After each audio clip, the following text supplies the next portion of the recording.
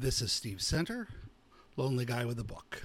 Today we're going to go back to my world-famous top 100 favorite book list. We are slowly but surely making our way through. Soon, like in 2 or 3 years, we'll get to number 1. Today we're going to be reading about and discussing The Nightingale by Kristen Hanna, published in 2015.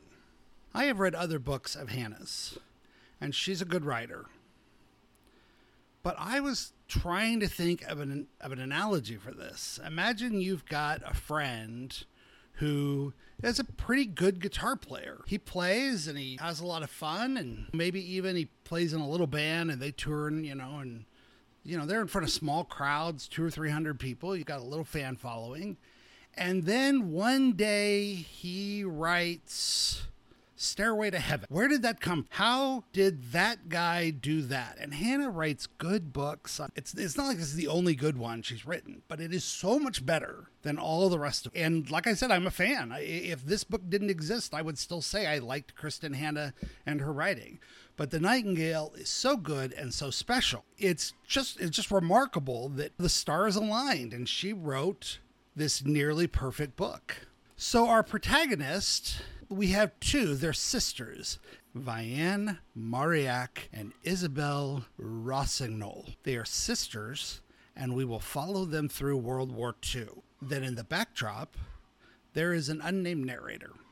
I'm going to go to the summary from Wikipedia. The book tells the story of two sisters in France during World War II and their struggle to survive and resist the German occupation of France. It was inspired by the story of a Belgian woman, André de Jongna, who helped down Allied pilots to escape Nazi Germany. There are things that we can be looking at going into this book. One is, it's a not uncommon technique. It's not my favorite. I kind of find it unnecessary, but it is the idea of framing a book. This is where the first chapter has some kind of setup. Again, an unnamed narrator or a person meets up with other people and tell us, the reader, that they're going to tell us a story. And it turns out, as you go into chapter 2, that the story had nothing to do with chapter 1 except for the person who's going to tell us the story. The second to last chapter, they will finish the story. And then in the last chapter, we'll go back to that narrator or that character and they will wrap things up. And so the idea is that the actual story itself is framed on both sides with something that sets up the story. Probably the most famous example that I can think of is Heart of Darkness, which is a very good book. In the first chapter, you meet a guy and he says, things happen and he says, I'm going to tell you a story. Then he tells us the story of the Heart of Darkness. And again, it's not bad. It's just, I guess in my reading, I've tended to think of that as kind of an unnecessary and not a particularly helpful trope. But in reading it, as you can tell in the case of The Nightingale, if I was somehow scoring a book on 1 to 10 or whatever, it wouldn't take any points away, but it certainly wouldn't add any. This is World War II historical fiction. I've mentioned World War II before. It's really nice because we have these large kind of points that act as markers of demarcation. And so when things are happening in 1940, we already have an idea of the backdrop of what's going on in the world in 1940 and with the war.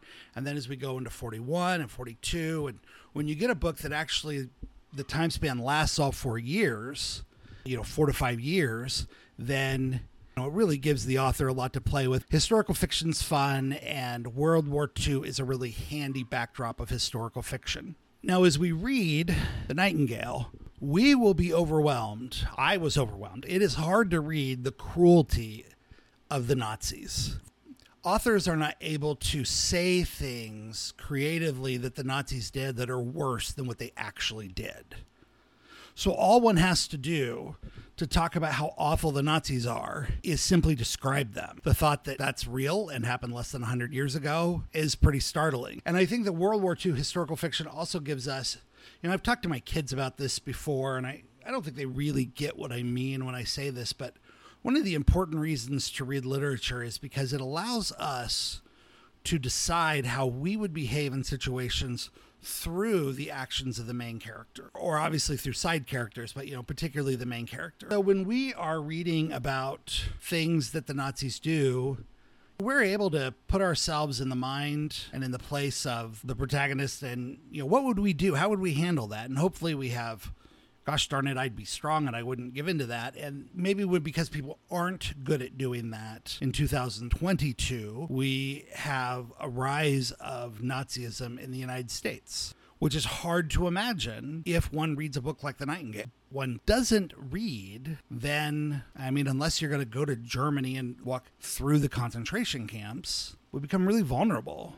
And in this book, we will be introduced to the heroine that is the Nightingale. You will come to learn why she is such a compelling character. And how satisfying was the ending? Really, really good. If you have a book that's World War II historical fiction, you are not going to get everyone out alive. People are going to die.